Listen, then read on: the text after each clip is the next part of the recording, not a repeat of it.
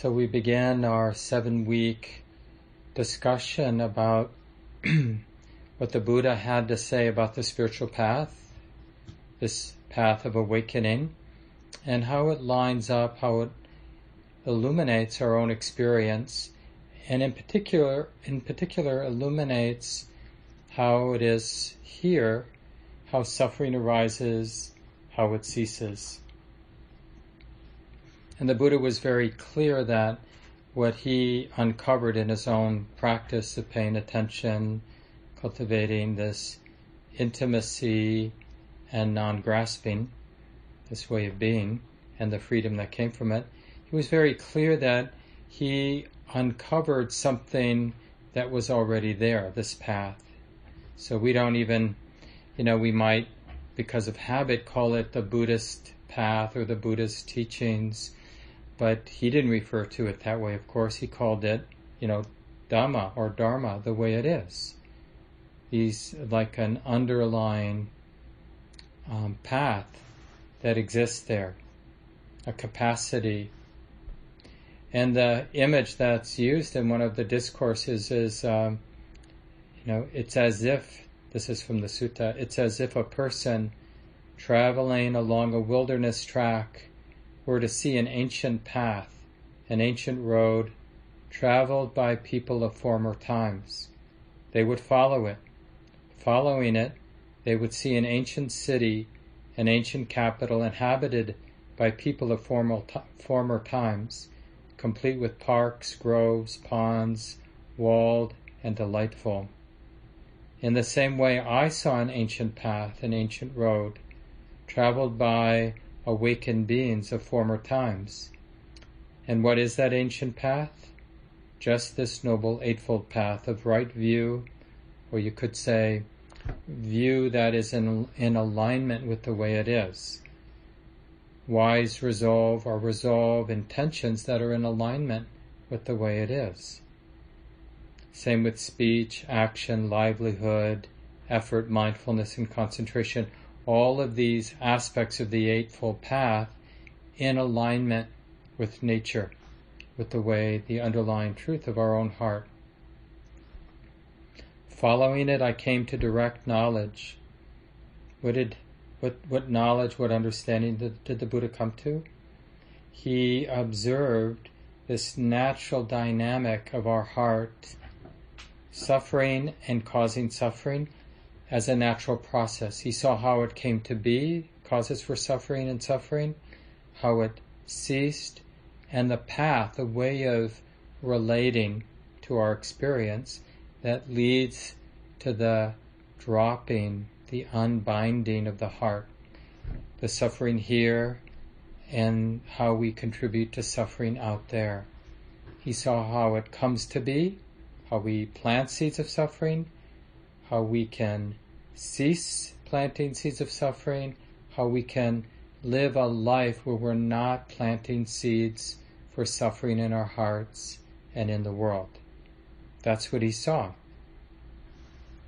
So I thought it might be nice to begin our 7 weeks by just taking a moment together now, just all of us reflecting on maybe one time, maybe a few times in our lives where our heart, our mind, felt relatively unbound. Now we probably can think of a lot of moments where we felt pretty bound up, pretty tied up around anger, around some defensiveness, self-righteousness, hatred, even rage, terrible greed, lust, really wanting something to happen and really feeling tied up because of that strong desire and attachment to desire. But we're not talking about that.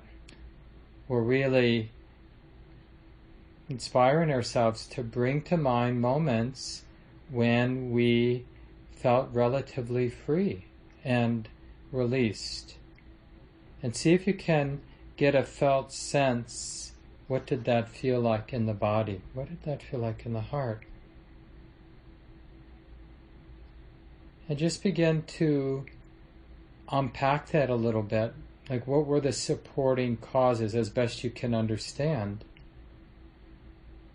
for that moment, those moments of feeling released, relatively speaking.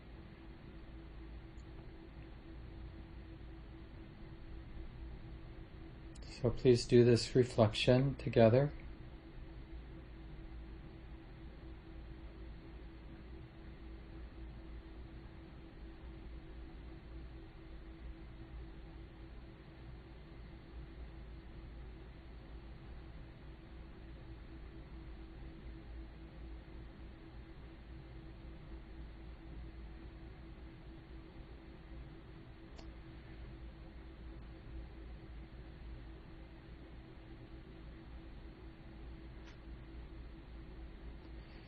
So the reason I asked us to do this reflection about moments of peace, moments of release, moments of freedom, is just to begin to connect with what we've already learned about the path.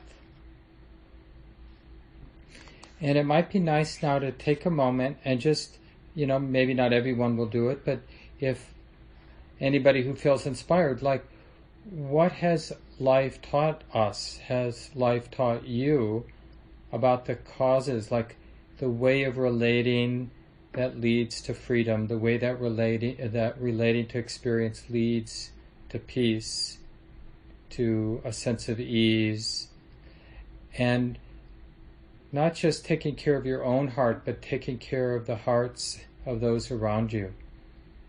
So what are the underlying principles that life has taught us? And I'll just give an example as you think about, and feel free to start writing if you have some thoughts. But I remember a time where my heart felt pretty free and pretty light, and I felt momentarily, for many moments that day, healed of this sort of internal weight. And I had been practicing pretty sincerely at that time.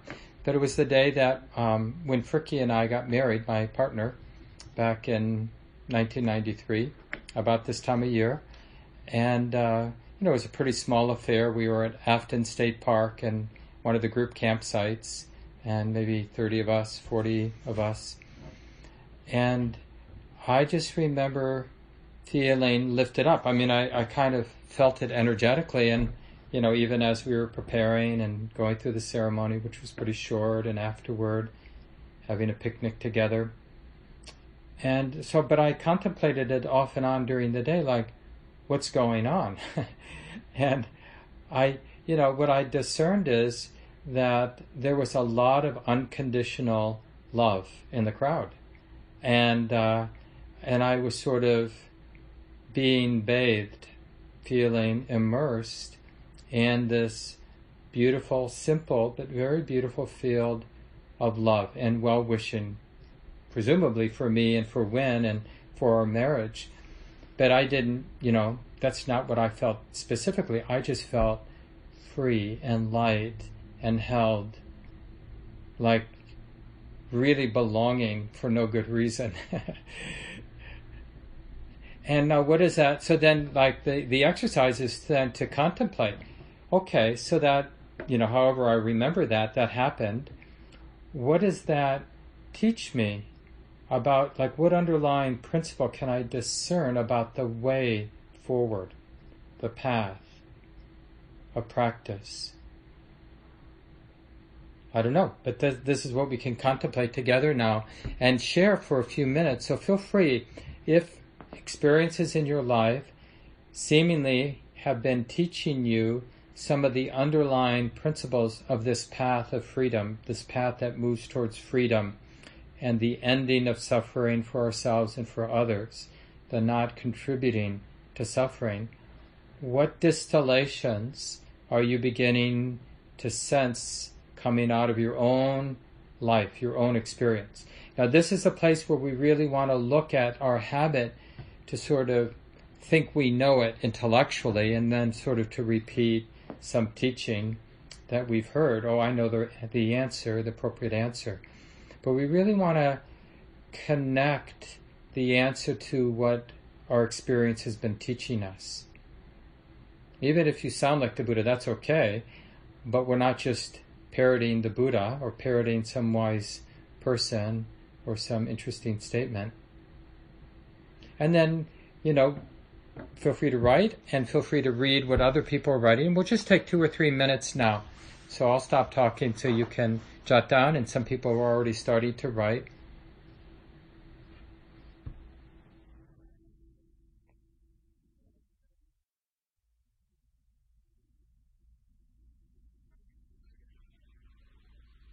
And we'll keep this up later, even at the end of the class. You can scroll through if you didn't get enough time to connect to what people are writing.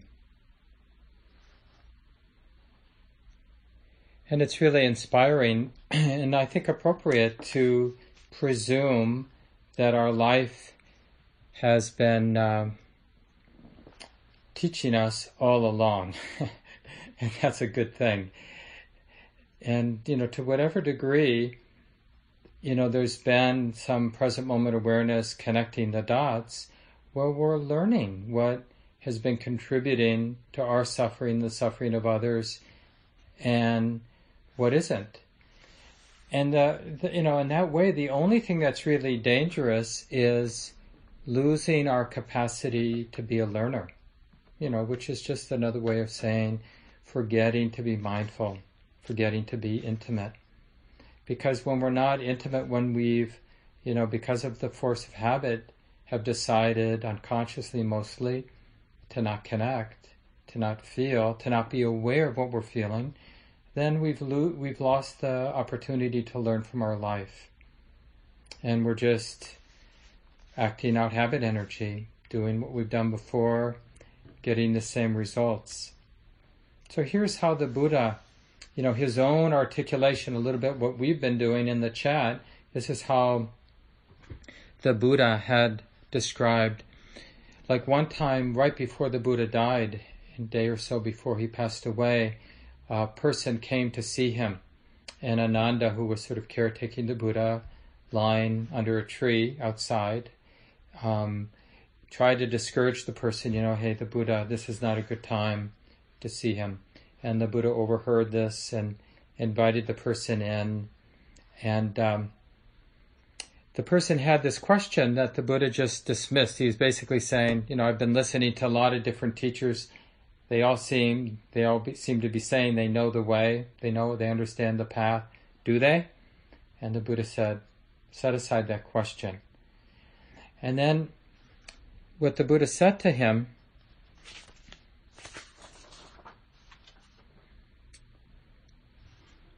in any doctrine, in any discipline where there is this noble Eightfold Path, where there is no noble Eightfold Path, where there aren't these elements, there won't be awakening. And where people are practicing in this way, there will be awakening. I mean, that's basically what the Buddha said.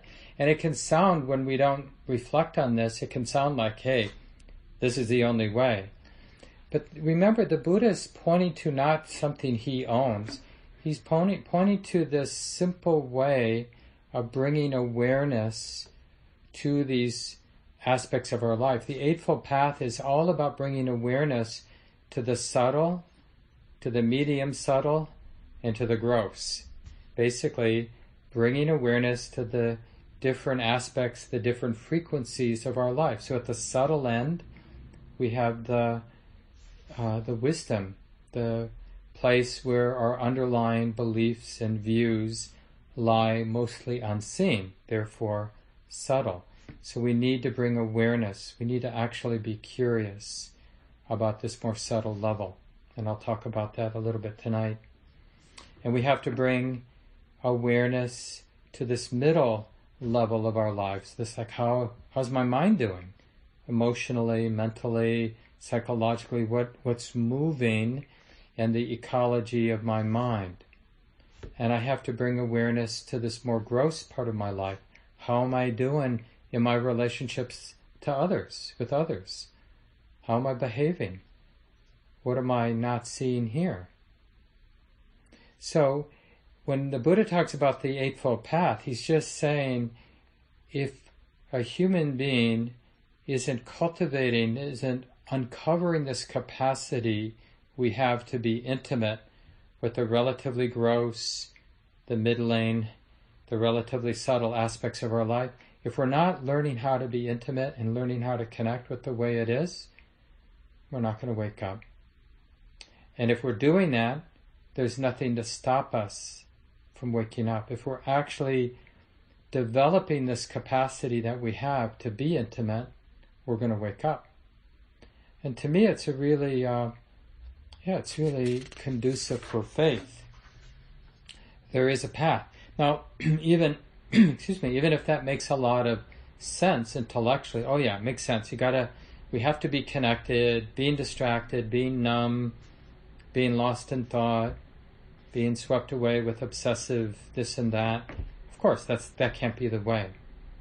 But we actually have to, in order to develop the kind of persistence and commitment and steadfastness, because, culturally, we're mostly being conditioned to be superficial and distracted, and we have to overcome that very powerful cultural conditioning towards superficiality and distractedness and chasing sense experience. And we have to instead get really devoted to stabilizing present moment awareness so we can bring this stable, non-judging, compassionate presence to the ordinary level of being in relationship with other human beings. How am I relating right now? I said this thing to this person, and what's still reverberating in my heart? What can I learn from that? What am I sensing in the room around me and this person's body language? Right? And it isn't these thoughts, it's actually a more simple and raw presence, because we've connected that bringing awareness to life with movement towards freedom and avoiding the unnecessary suffering.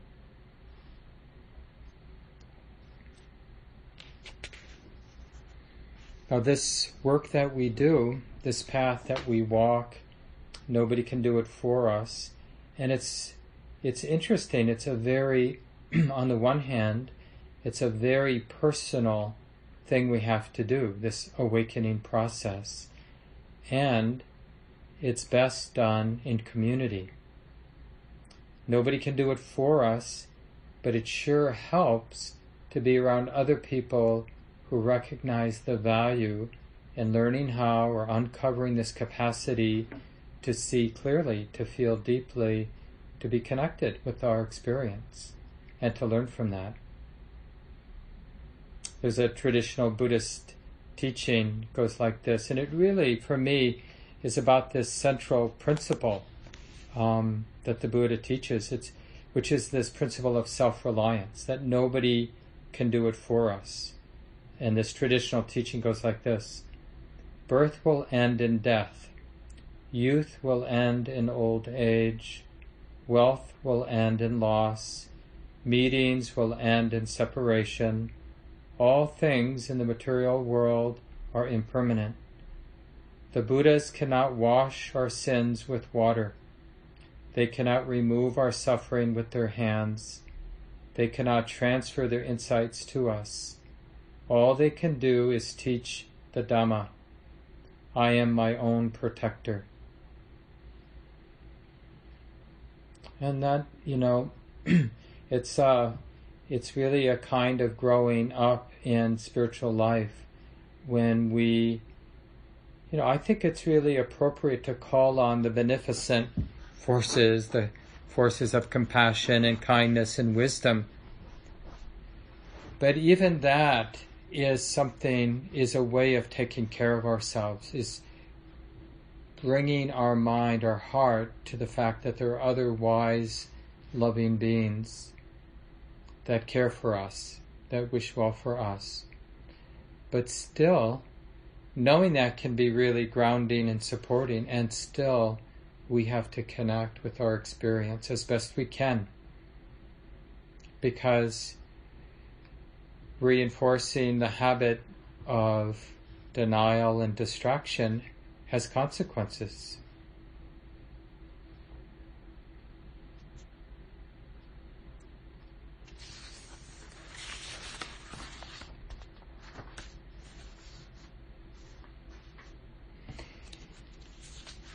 So the Buddha talks about the path in two ways.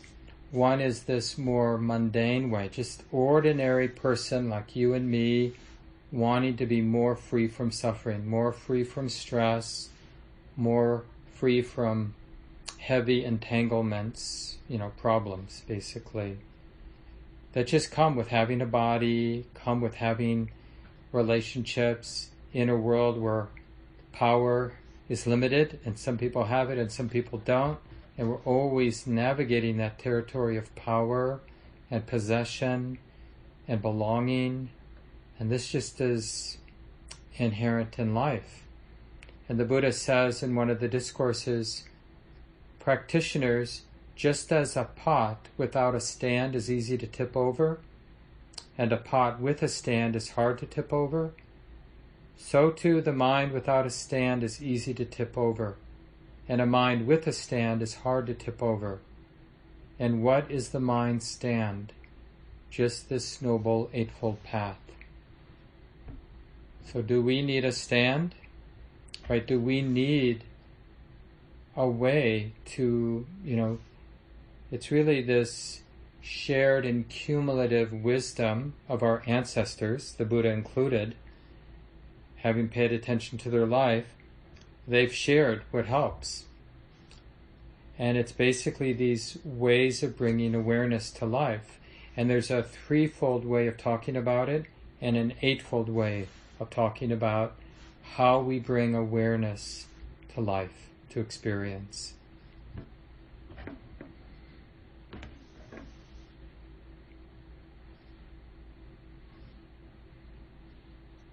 Buddha says, practitioners, ignorance is the leader in the attainment of unskillful qualities, followed by lack of regret and lack of wholesome concern.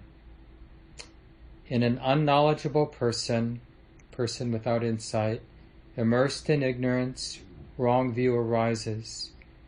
In one of wrong view, wrong resolve arises. Right? The intentions we have aren't helpful. In one with wrong intention, wrong resolve, we have wrong or unhelpful speech. We speak in ways that cause problems. Someone with wrong speech, unhelpful speech, they act in unskillful ways. Someone with wrong action, unskillful action, generally lives in ways, earns their livelihood, finds their, way to survive in the world in ways that cause harm. And it goes on, the kind of effort we make, the way we are mindful, the way we stabilize awareness, all is going to be off. So it's really the birth of the whole path getting off, and therefore living in a way that causes suffering for ourselves and others. And this is really central to what the Buddha discovered. The path is fundamentally about wisdom, about habits of misperceiving and abandoning habits of misperceiving and learning how to be intimate and see clearly, and what that sets in motion. So the second half of this discourse, clear knowing, seeing things as they are, is the leader in the attainment of all skillful qualities, followed by wholesome regret, wholesome concern. So this birthplace, this place of wisdom, this is really the initial sort of getting on the path, is realizing when I'm clearly aware, paying attention in a clear way, then what arises because of that clarity, that willingness to be a little bit more intimate, is a very natural wholesome regret and wholesome concern. And some of you might remember, if you were listening to the weekly Dharma talks I gave in the winter, I talked for about a month about this initial insight, and I called it the insight into it matters. Like how I am right now, how I'm showing up, how I'm understanding, how I'm acting, it matters. What my mind is doing matters. How I'm viewing things, how I'm judging things, it matters. Because all of that, how I'm showing up, it's leaving an impression in my heart. And it's probably leaving impressions in other people's hearts too. It's like we're cutting a groove. And every moment, the way we're relating is cutting a groove. So to the degree we get that it matters, then there's going to be this birth of wholesome regret and wholesome concern. That's just another way of saying that the heart realizes this moment matters. And the chronic problem for us human beings, we know theoretically moments of life matter, but just think today, or even right now, even, in the hour we've been together tonight, there have been so many moments where the actual way my mind, my heart was showing up was as if it didn't matter very much. Because if I know it really matters, then I'm going to be attentive because of compassion. Oh, it really matters. Like if we were teetering on the edge of a cliff, and therefore the conclusion in my heart is, it matters, Mark, pay attention, I probably would not be very forgetful if I was on the edge of a big cliff. I'd be very attentive because it'd be very deep in my mind, my heart. You know what? It really matters now. Don't space out. But that's not how we live most of the time. We live as if this conversation with this person, this way of interacting with this thing in my life, this way of paying attention to my body or being connected or not connected to my body, doesn't really matter. It's not that important because I don't have that wholesome concern and wholesome regret. The regret is the cumulative wisdom where I've detected those moments where I wasn't that intimate and the problems that arose because I wasn't really that connected. I wasn't really that interested. I was sort of dismissive of my life or dismissive of my experience, and I acted in some way that caused somebody else some real harm, and now I have this very useful and appropriate wholesome regret. Honey, don't do that again. Don't space out. This matters. How you're speaking, how you're acting, what you're aware of, what you're not seeing, all of that matters. There are implications. Wanting life to not matter is just another way of causing yourself and others harm. Knowing that it matters, initially it might feel a little bit tight to know that it matters, but it's a step in the right direction. Because we can stay awake and we can begin to learn more and more. So he ends this section, again, the Buddha goes through these 8 limbs of the path.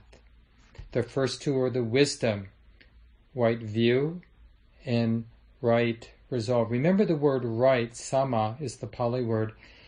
It gets translated as right, it has for a long time now, but that word actually means like right wisdom or right view, right attitude or intention or resolve, right speech, right action, right livelihood, right effort, right mindfulness, right concentration. So these are the 8 limbs. And the articles that I put in the email, you can memorize. It's good to memorize this list of 8. The word right really means in alignment with nature. So wisdom that is in alignment with the underlying nature. Intentions or resolves in the mind, in the heart, that are in alignment with what's truly skillful. Speech that's in alignment with nature, with truth, the way it is. Action that are in alignment with non-harming. Livelihood that's in alignment with non-harming oneself or others. energy or effort that's in alignment with the stabilizing and healing of the mind. Mindfulness that's in alignment with the nature of reality, the way it actually is. And then concentration or the stabilizing, settling of the heart that's in alignment, right? It's a natural settling, not a forced settling. So this right isn't so much a judgment as much as the whole path is about aligning with the way it is. Buddha knowing Dhamma, what we chanted earlier in the evening. And here's an interesting way the Buddha talked about that. And this is really at that initial or mundane level where we're talking about it matters. And he kind of spelled it out in some detail. Like, knowing it matters is really having, like, we may not know much, but we know that it matters. And that's like what in Buddhism we mean by starting to trust or to align or to, in a way, we're submitting to the law of karma. That whether I like it to be true or want it to be true, the quality of my mind, view, and intention, it matters. I can't create a world where my view, my understanding, and my intention don't matter. I live in a world where it does matter. There is karma. Intentions matter. Like in the tradition, we say that everything rests on the tip of motivation or the tip of intention. It really matters what intention is moment by moment. We're planting seeds based on the quality of intention. And we don't get a sort of freedom or a pass because we weren't aware of what our intentions are. And it's not, intention is a pretty subtle aspect of the activity of the mind. So it's not so easy to catch. But we can train. And a lot of times we're not catching the intention, the quality of intention, until we see what got set in motion. And like we're interacting with somebody and the whole, all hell breaks loose and the person's angry at us and we're angry at them and it's really a heavy scene. And then later we might trace back and we realize, oh, I was playing that gotcha game. I didn't realize it, but I got hurt and then I wanted to get even. So I acted in a way or I spoke in a way to try to get even with that person. And then it got, and then it got ugly. And then we both started to really hurt. Okay. I didn't see that intention to want to cause harm, to want to put that person in their place, or, whatever that thing that was a little off, but it was subtle, so we missed it. And something got set in motion, and later we realized, oh my God, that wasn't skillful. But we didn't realize it in the moment because the mind was unaware. There wasn't enough stability of awareness to notice that the tip of that motivation and what the particular taste or quality of that motivation was. It happened so quick. And the mind has this sort of habit of justifying its impulses. Because it's my impulse, it must be right, it must be appropriate. But what we're learning is, it's almost like that wisdom awareness creates a pause where we can really sense. So the Buddha spells out a few other aspects of this mundane right view. So it's really what the law of karma has taught us, right? So the initial liberating understanding that arises in an ordinary human being is it matters. It matters how I'm relating. It matters with what kind of intentions I'm acting and living my life. And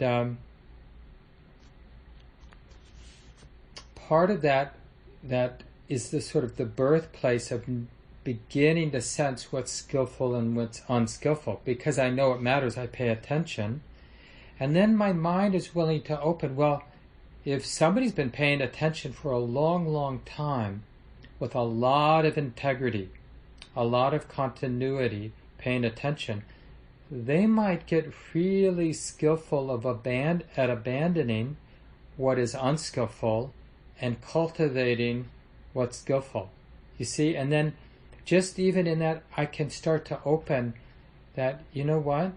It might be possible for me, for any human being, to develop in a way and become basically a very beautiful, a very wise, a very compassionate, saintly human being.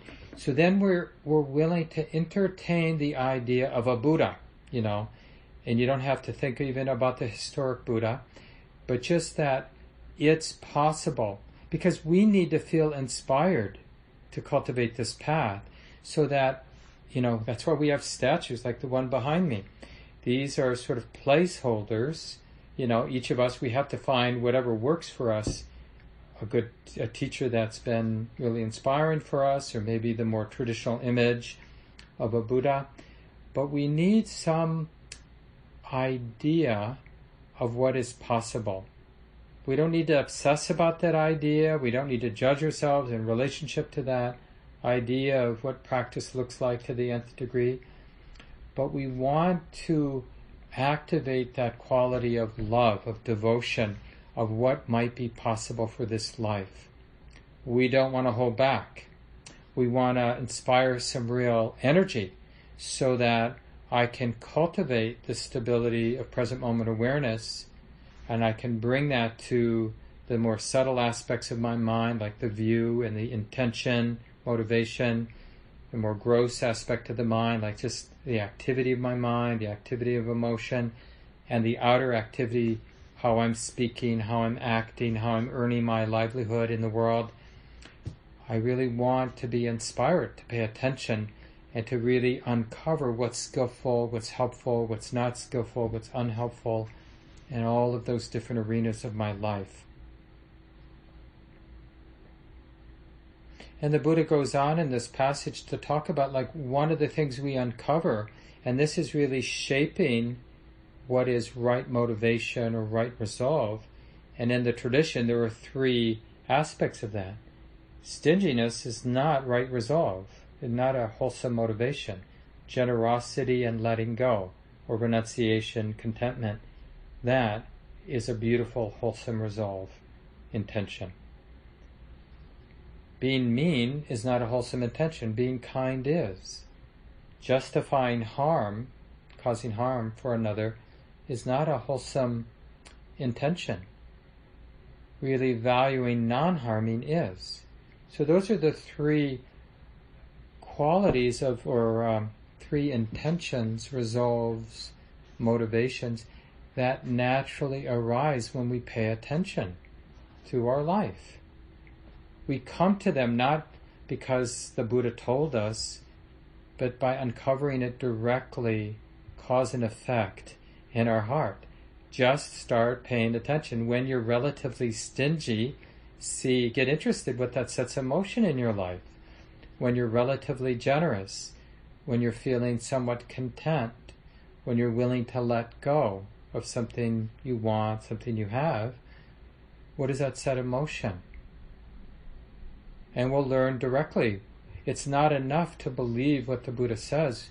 It doesn't really carry enough weight in terms of inspiring the kind of steadfastness we're going to need.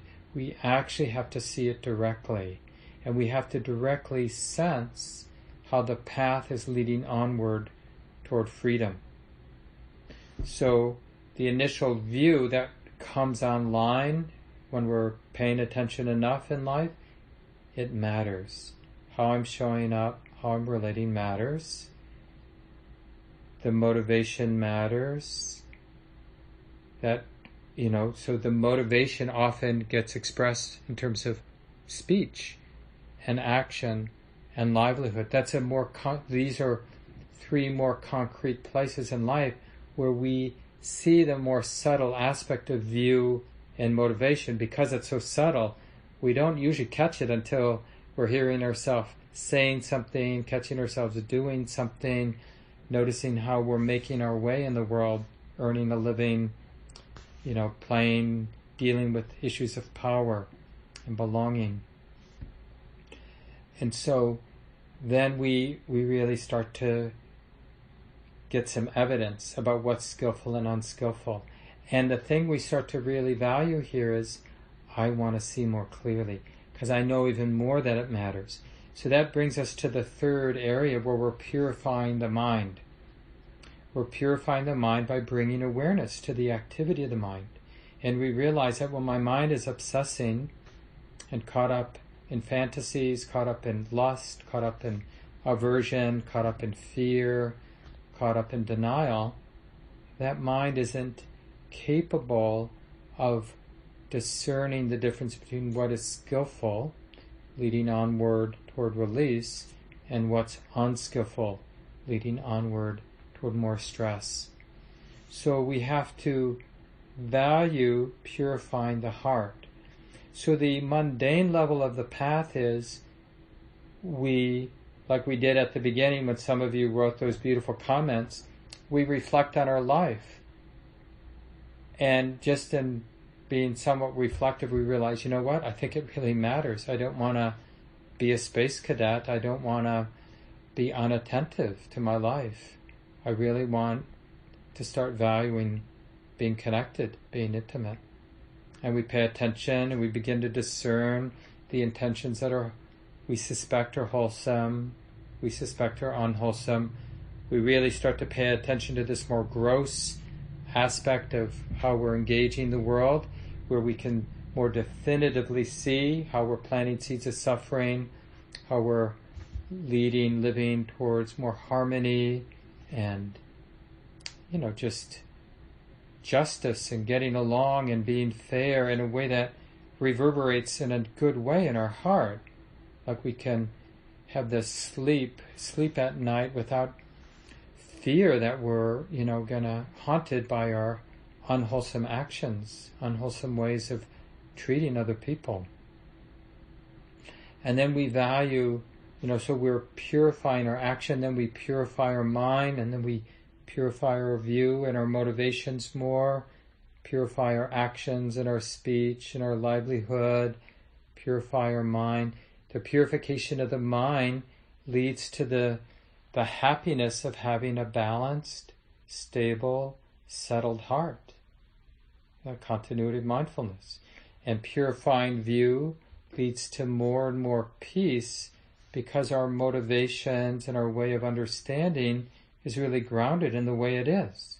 And purifying our actions leads to the happiness of, living in harmony, living in ways that promote justice and equity and including, like living in ways where we're including the well-being of others. It feels good in the same way that it doesn't feel good to be throwing groups of people or people that are, that we don't like out of our hearts. It takes a lot of psychic work to throw people out of our hearts. And it creates a psychic wound when we've thrown people out of our heart.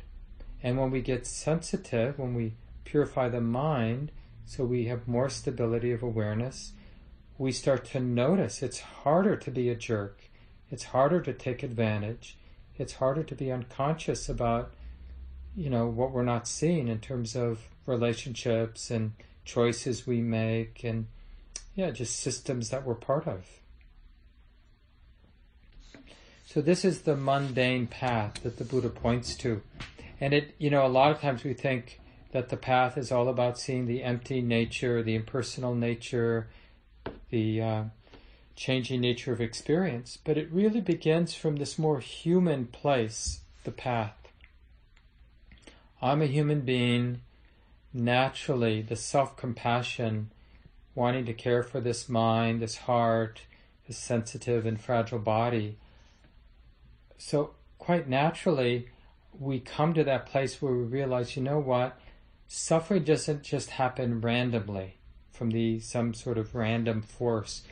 And it isn't that somebody's out to get me. I mean, that may be true in some instances, but, like blaming God or blaming nature. We begin to see that part of what leads to suffering and leads to release is due to how this heart is relating. We're not saying, nobody's saying that all of the causes for suffering lie in how I'm relating to my experience. We're just saying that, the Buddha is saying that this is the place where we are responsible. How I view, how I relate to motivation, how I speak and act and earn my livelihood, how I take care of my mind, that is the place of my responsibility. And that has real impact. That's what the Buddha is saying.